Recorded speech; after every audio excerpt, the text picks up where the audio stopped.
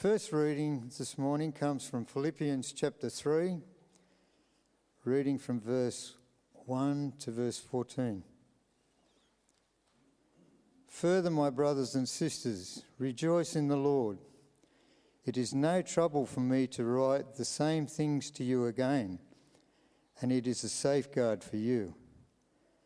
Watch out for the dogs, those evildoers, those mutilators of the flesh.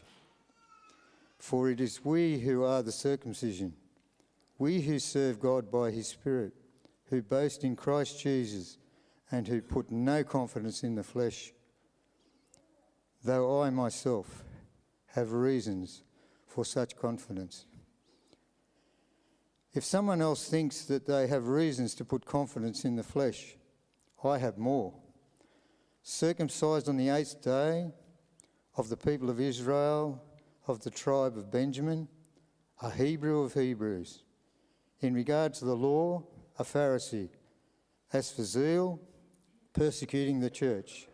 As for righteousness based on the law, faultless. But whatever were gains for me, I now consider loss for the sake of Christ. What is more, I consider everything a loss because of the surpassing worth of knowing Christ Jesus my Lord, for whose sake I have lost all things.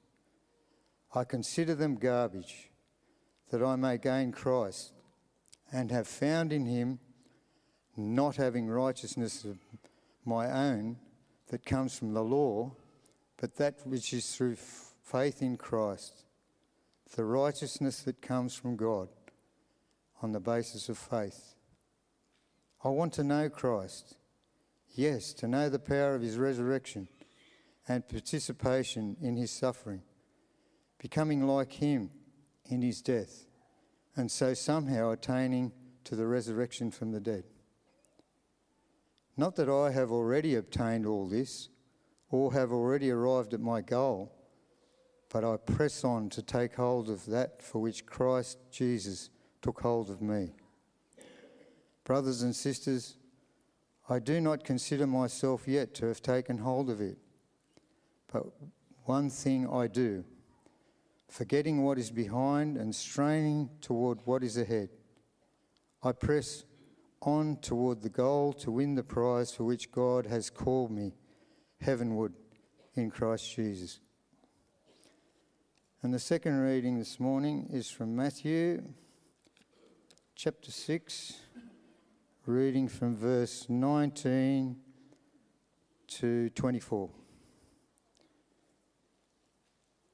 Do not store up for yourselves treasures on earth, where moths and vermin destroy, and where thieves break in and steal. But store up for yourselves treasures in heaven, where moths and vermin do not destroy, and where thieves do not break in and steal. For where your treasure is, that's where your heart is also. The eye is the lamp of the body. If your eyes are healthy, your whole body will be full of light. But if your eyes are unhealthy, your whole body will be full of darkness. If then the light within you is darkness, how great is that darkness? No one can serve two masters. Either you'll hate the one and love the other, or you will be devoted to the one and despise the other. You cannot serve both God and money.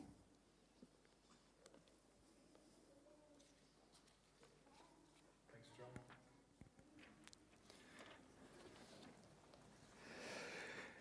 Morning, everyone.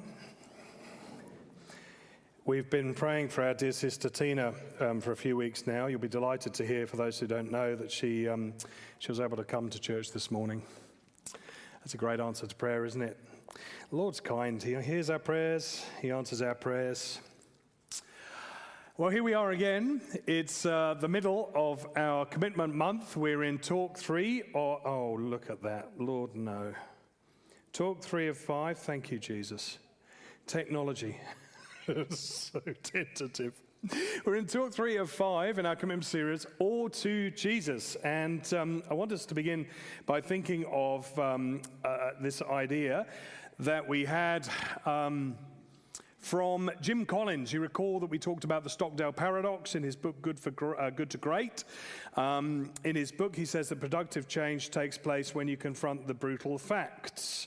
And every individual or organization, he said, needs to take an unwavering faith posture. We can and we will prevail only if we face the brutal facts with discipline. And in fact, Jim Collins wrote a foreword to a book by another fellow called Bob Buford. You're going to get a few of these. This was called Half Time, Moving from Success to Significance, written in 1995. Buford said, success comes when you use your experience and resources to satisfy yourself. Significance is when you use experience and resources to change the lives of others. And then a protege of Buford, a guy called Lloyd Reeb, wrote a companion book called Success to Significance. And he notes how you don't need to be rich to have a life that matters. Success is good, but having a valuable life is more important. You've reached a measure of success over the first part of your life, but you really want to have a second part mean more. And then, does anybody know John Maxwell? John Maxwell's written a number of, I found, good books. He seemed to join in then with the journey from success to significance in 2005. I wonder if these guys actually got together in a room and just got, let's write a bunch of books. Anyway, it's funny how they leverage off one another, but he very helpfully notes that true significance is only found by living in relationship with God and by using one's energy and influence to pass along God's love to others. Now, to tie those threads together, of course, last week we were reminded that God's Son Jesus came in humility for the love of others. And this commitment month in our series, we are facing facts as fig tree. We have considered the fact that we are ordered Jesus for excellence. We are ordered Jesus for everyone, but we've done this in the context of some brutal facts, some of which encourage us, some of which challenge us, and some of which just muddle us. But our faith is in the end game. Our faith in the end game because we are followers of the Lord Jesus Christ. And we look at these brutal facts in the context of knowing that God is sovereign. He's in control. That God has lavished his love upon us as his people because he has given his only Son that our sins might be forgiven. And we know from God's word that Jesus has been resurrected to new life. He has ascended to the right hand of the Father where God has exalted him, and he will come again to take his people to be with him for all eternity. And he waits for us. And so as we consider this series and think today, order Jesus for everything. Order Jesus for everything. We've thought about excellence and everyone, and today we move up to everything. There's a verse from our reading that I want us to have in mind, and it's this: forgetting what is behind and straining to what is ahead, I press on to the goal to win the prize for which God has called me heavenward in Christ Jesus. Now, whenever we open the Word of God, we need his help. I'm not on best form today for a bunch of reasons. I need his help. You might have come from a place where you're still feeling a bit sleepy or distracted. You need his help. Why don't we seek his help? Let's pray together. Our gracious God and Heavenly Father, we do confess that true significance is only found by living in relationship with you and by using the energy and the influence that you've given to us to pass your love on to others. So please help us. Help us to give in faith from everything that you've entrusted to us as your children. We give back to you in repentance from lives that we know so frequently are gripped by earthly concerns and earthly wealth. So we pray that you'd move our stubborn hearts from temporal success to eternal significance. And we pray these things in Jesus' name. Amen. So, 3 points today. You'll notice over recent weeks that we have been very much data-driven. Welcome again to the Star Trek android, Mr. Data.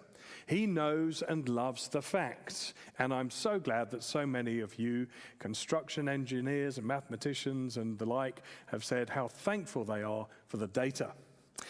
Facts are good. The instruments in the cockpit save us from hitting the mountain in fog, because if you can see on the instruments that we are descending too quickly, we need to increase altitude. And so we trust the data. And we have been given some tough data, some brutal facts as we commit ourselves to 2024 as a church. But we feel the pain, and we press into it, and we press on in faith and prayerful discipline. Now, for the most part so far, we've been looking at data that has come from our NCLS, that is the National Church Life Survey. And we've seen how those results have been results for our local church and the Sydney Diocese and beyond. And there are a few points of data that I can share with you today when we think about everything that have come from the NCLS. In fact, I'm just going to show you a couple of slides here, because we have answered between 2001 and 2021 a question relating to whether we've helped someone through a personal crisis. And about 50% of us have said in the last year on each of those samples, yeah, we've helped somebody through a personal crisis. One of the other questions asks, have you lent or given money to somebody outside your family? And there's been around 30 to then 50% with a bit of growth in that space. Who knows what the catalysts are, but that's certainly a posture of the heart. The next question related to having given some of our possessions to someone in need. You remember, of course, that the 100% at the end is aspirational, and I had to put in that number so that we could make the chart work properly. There it is. We've been around sort of late 40s in terms of the number of us as a percentage who have given some of our possessions to someone in need. And finally, donations to a charitable organisation have continued at around 75 to 80% of those of us who are members of this church over the years. And for your encouragement, each of those numbers, when compared to the rest of the Sydney Diocese, and then certainly when compared to churches across the nation, Fig Tree Anglican Church is up there. We're above average in terms of those concerns. And that's something for which I think we can be thankful. So far we've been relying...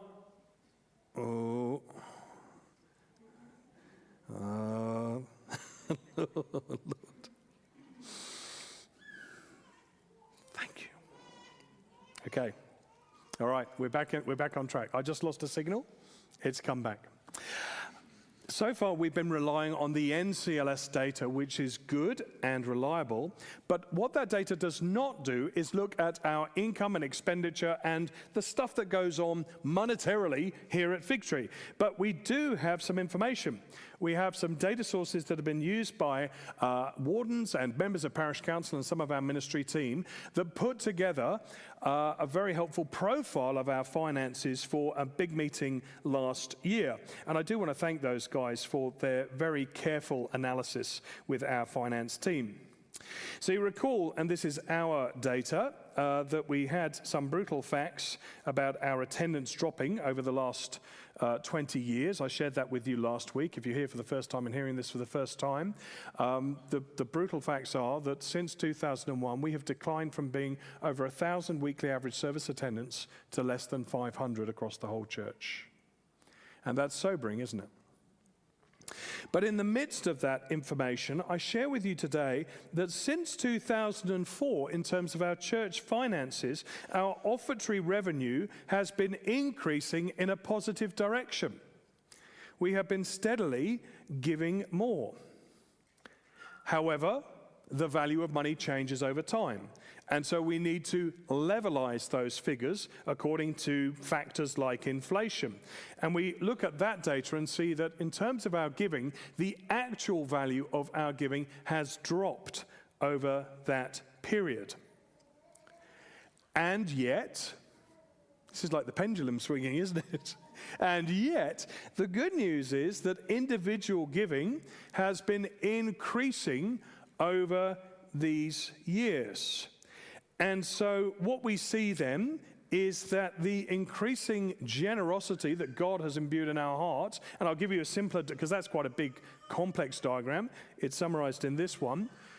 Per person, we've been increasingly giving more and more to ministry and mission, and there is much to be thankful for there. In fact, there's been a significant lift in our mission giving since the World Mission Conference, and when it comes to the annual gift day that we have, we also see a culture of commitment to altruism and ambition for the future. So, things to celebrate together. But, brothers and sisters, how easy it is in life to see our joyful commitment being undermined by others or self-sabotaged. And the question as we move into 2024 is, how might that be so for us? And this is where we press into Jesus for everything, not everyone. I'm sorry about my typographical there. As we'll look together at Philippians 3. Verses 1 to 14. If you want to have your Bibles open, it will come up on screen, but you can follow along. I want to ask you a little question first, though. What kind of person really annoys you? Who is it that really irritates you? What sort of qualities do you look for in a person to go, yeah, you're going to annoy me? Because this is how Paul starts here. He says, this is the sort of person who annoys me. And the sort of person who annoys Paul is somebody who will undermine the gospel. The gospel can be undermined in the life of those who follow Jesus. We can lose our faith. It can be in the realm of intellectual doubt. It can be in the realm of moral failure. And sometimes it can be that legalistic attitude where we just feel like we've got to work a little bit harder to get closer to Jesus. Or maybe we think to ourselves, we've got to do all the work. But these things tend to draw our hearts away from our first love, who is Jesus. And Paul is so concerned for the Philippians having their faith in the gospel undermined that he doesn't just say those words, you know, the song how it goes, don't worry, be happy. He doesn't just say that to the Philippians. That would be vacuous. He encourages them and us to rejoice in Christ. He says, Jesus Christ is the source of not happiness, but joy, deep, enduring joy. And that joy in the Philippians and that joy in us should just overflow. This joy of being in Christ, this wonderful joy of being in relationship with our Savior and Lord. Especially when the world tells us that we are to have confidence in earthly treasures. Now, Paul calls in verse 2 these people dogs. He says they're evildoers. He calls them mutilators of the flesh. And he goes on in verses 3 to 9 to describe how they infiltrate the church. And they tell people in Philippians that they need to take on the demands of the Jewish law if they're to be truly saved. And he's so hard on this teaching because it's not just a harmless addition to Christ. Because anything and everything that takes first place priority in the life of Jesus' followers will undermine the gospel of salvation by grace alone. That's the effect. The moment that we begin to add to the gospel any little or big thing, we begin to undermine the gospel itself and our confidence in it, and so we destroy it. Why do you think it is that we so easily revert to a legalistic mindset, that we bring something to the party? Why? Because faith is unnatural. It is unnatural because we want to be in control.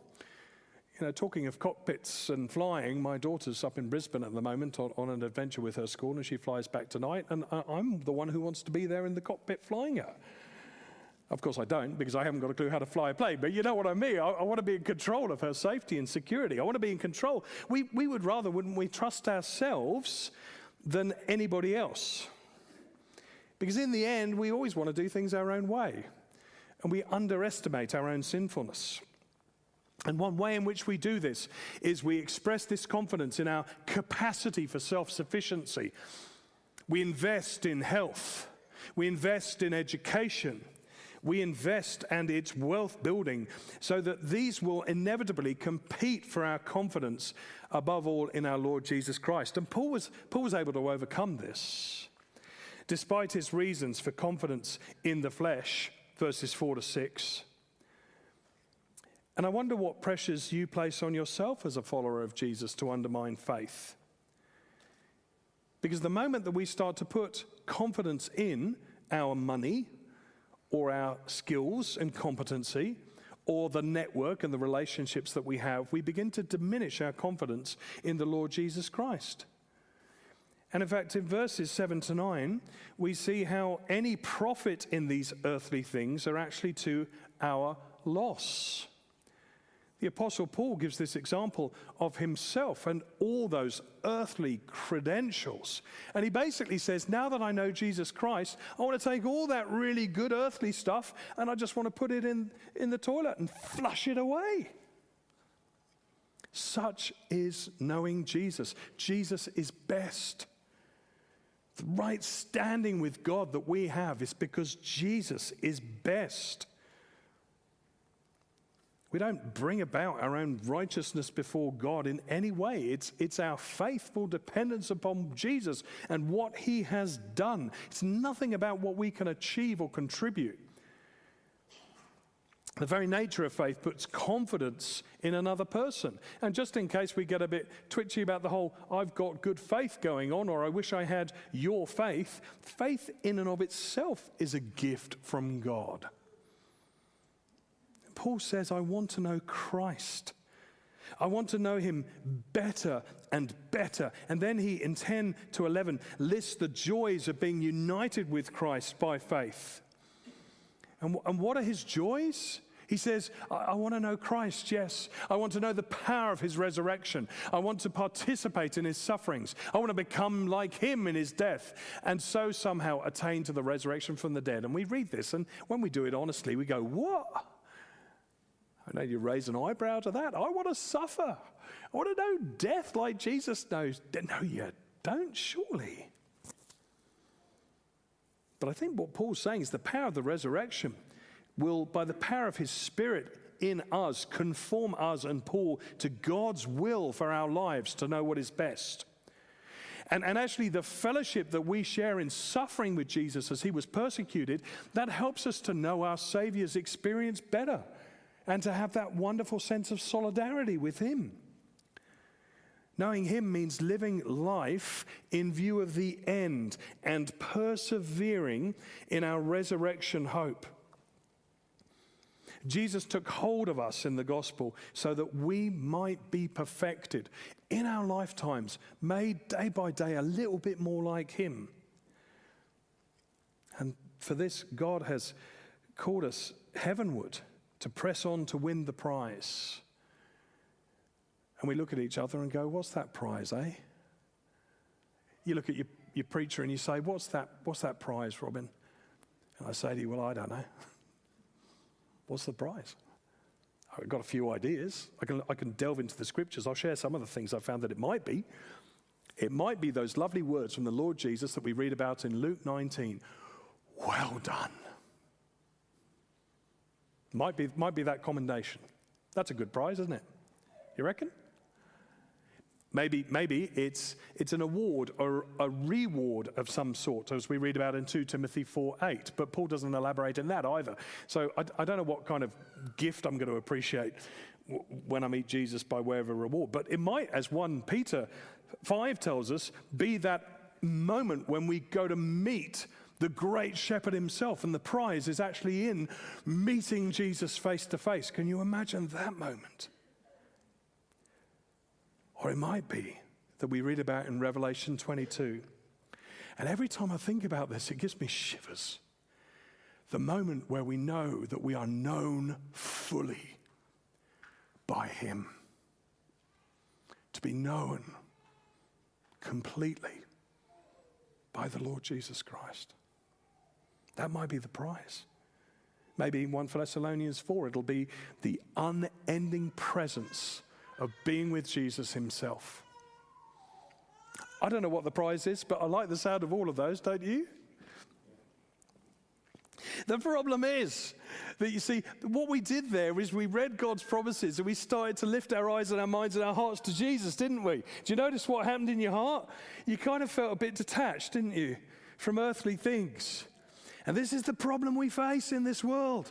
The more we focus on Jesus and tighten our grip on what's coming with him, the more we loosen our grip on the earthly things. But you know what the contrast is? The more we tighten our grip on earthly things, the more we turn our eyes away from the Lord Jesus Christ. Isn't that your experience? It's certainly mine. The more earthly focused we get, it's a deadly temptation. One area in which we're easily susceptible is this self-sufficiency in our success. I mean, it's okay to be succeeding now, but how do we look at success now in the light of eternal significance? That this earthly success might serve eternity. And my final thought is, well, tithes. I'm sorry about my spell check being cheeky. Times? No, we're dealing with time in 2 weeks' time. Tithes and treasures aren't everything, are they? Do you know, in the world of Mr. Data and Star Trek, they've moved on. If you haven't started watching the series yet, because I talk about it a fair bit, what you'll find is that there's no currency there. There's no currency. They've done away with money. They don't need it anymore. Everything's shared. Everything is owned in common. Everything is used for the good of all. Can you imagine that situation in our world? Can you even conceive of that happening in our world? Unthinkable, isn't it? I found this a strange idea until I was reminded of those passages that we read in Acts 2 and 4, where we read that the early church of the Lord Jesus, there were no needy persons amongst them. For from time to time, those who owned land or houses sold them and brought the money from the sales, so that no one would go without. Do you know the very first job I had was cleaning windows down my street? Can you remember your first job? Can you remember the first time that you did your first job and you got your first wage? I remember I got 20 pence for cleaning windows. I earned it. It's mine. My money. I earned it. I could invest it. You know, what would you invest in here in Australia? What's the big thing that we all want here? It's land, isn't it? Bit of land. Get ourselves a bit of land in Australia. That's living the dream, isn't it? Isn't that right? Living the dream, buying some land. I mean, why would I get land and get a house here one day, God please, and why would I then sell it and give the money to other people? Why would you do that, eh? Something big's got to motivate the heart. But you know what? Right now, brothers and sisters, we're sitting in a building that was exactly that. In fact, there's one or two in this room here who did that a couple of decades ago. They gave over their property and land and houses and remortgaged and made it possible for this facility to exist. We are building on the shoulders of hearts that give all to Jesus. Isn't that right? I mean, there are so many words of wisdom in the Bible concerning money and our attitude to money. Very little is said about how we should actually use or spend it in this situation. That requires prayerful discernment and wisdom. But a great deal is said about our hearts in relation to the dollars and cents. There's so much that I can't deal with it all. So I just thought I'd have it kind of rolling on the screen behind us as we hear the words of my mouth. You can see the scriptures and see how God teaches us in his word to seek and honor him first, that our heart's delight would be in him, and that Jesus has given us life and riches in an eternal kingdom. And he says, during this life, all the material stuff, give it sacrificially in the context of eternity. He says, Matthew 6, 19 to 21, don't store up treasures on earth. Moths, vermin, robbers, take it all, but store up for yourselves treasures in heaven, where there is none of this destruction, for where your treasure is, there your heart is also. Tithes are monies that we give for church ministry. Treasures describe all our God-given assets. And brothers and sisters, we are so wealthy. In world terms, all of us in this room, without exception, are in the top 5% of wealth in this world. And yet, we are in danger of leaving an intergenerational debt for our children and their children, now over $1 trillion. Australian dollars in Australia. And this is for people who are told by the Lord Jesus, those who are rich in Christ are called to go and sell and give and follow. Some of us give a tithe of 10% of our income because that's a nice, clean Old Testament way to look at giving. 10% for the church family ministry. But I don't know whether you've done your homework and seen this, but a tithe technically would be 10% for the ministry in the temple, then 10% for the festivals and the celebrations, and then 10% every third year for those who are in need. That's according to Leviticus 27, Numbers 18, Deuteronomy 14, 1 Chronicles 29, and Proverbs 3. You can watch the video back if you want to look those up. But I wonder what God would say to us in that regard, because a faithful tithe then looks like 23% of income. Gross or net, you choose. Look, man, you and I, we need to do a little audit, don't we? I'm going to do this visibly. I'm going to show you the Kinstead family budget. Here you go.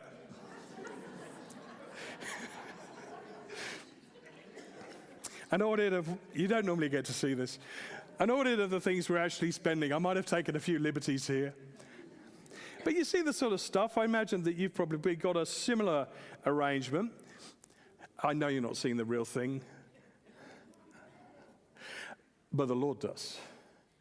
So, you know, we put a big amount of money into the house, don't we? We put a big amount of money into, I do like cheeses. Somebody earlier said, you know what to get Robin for his birthday or for Christmas. We spend too much on streaming services, I think. We do put money into the plate, and by God's grace, it's a privilege to do that. But we also pay for school. I do jiu-jitsu, and we pay for that. But, you know, this year with Sarah and with the Lord and the family, I'll probably make a few amendments. So we might do something a little bit like this. Yeah. You know, there's the challenge. How much can I give to ministry and mission and maybe reduce my cheese intake? Maybe those streaming services could become not streaming service. Look, at the end of the day, Jesus said, don't go building bigger barns because your life may be demanded of you. So what might we do by way of a good balanced budget in this year ahead? Here's another way forward. Inflation is high. The average weekly food bill is really increasing. You know, just yesterday, my wife went and did the shop, and she was chatting to the lady on the till, so she should know what the difference is. And her comment was, in the last year or so, she's seen the increase of the cost of a normal weekly shop for the families coming through, going from $300 to $500 just post-COVID. That's what she's witnessed. So it's a small data sample, but you hear what I'm saying. Oh, it's getting tough, isn't it? It is getting really tough. You know, I think we spend more on tutoring and travel than ever before, but there's always changes because we can make changes, remembering that every second and every cent belongs to Jesus. Actually, let me just share this with you. For those who remember, I shared this last year, but I really like this. Can we make sure we've got the sound up, folks? Thank you. So this is a little video.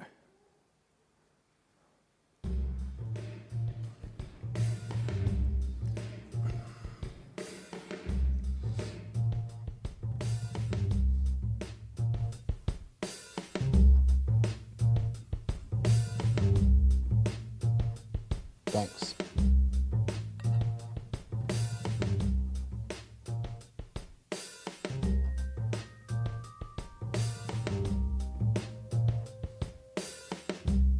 Dankeschön. ありがとう。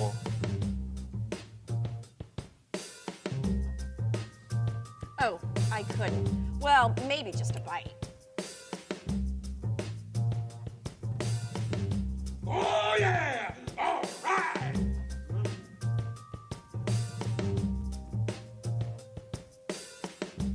Don't forget the interest.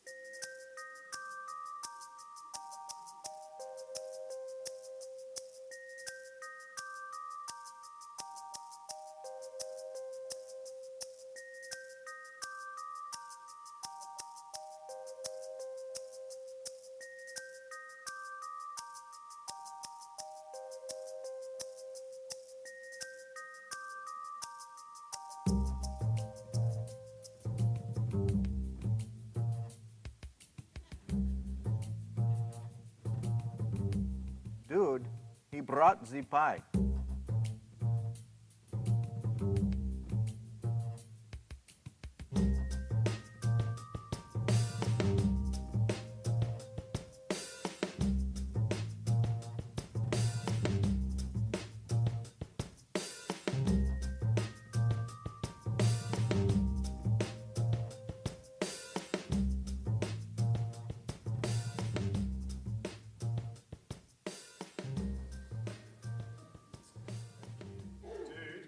He brought the pie.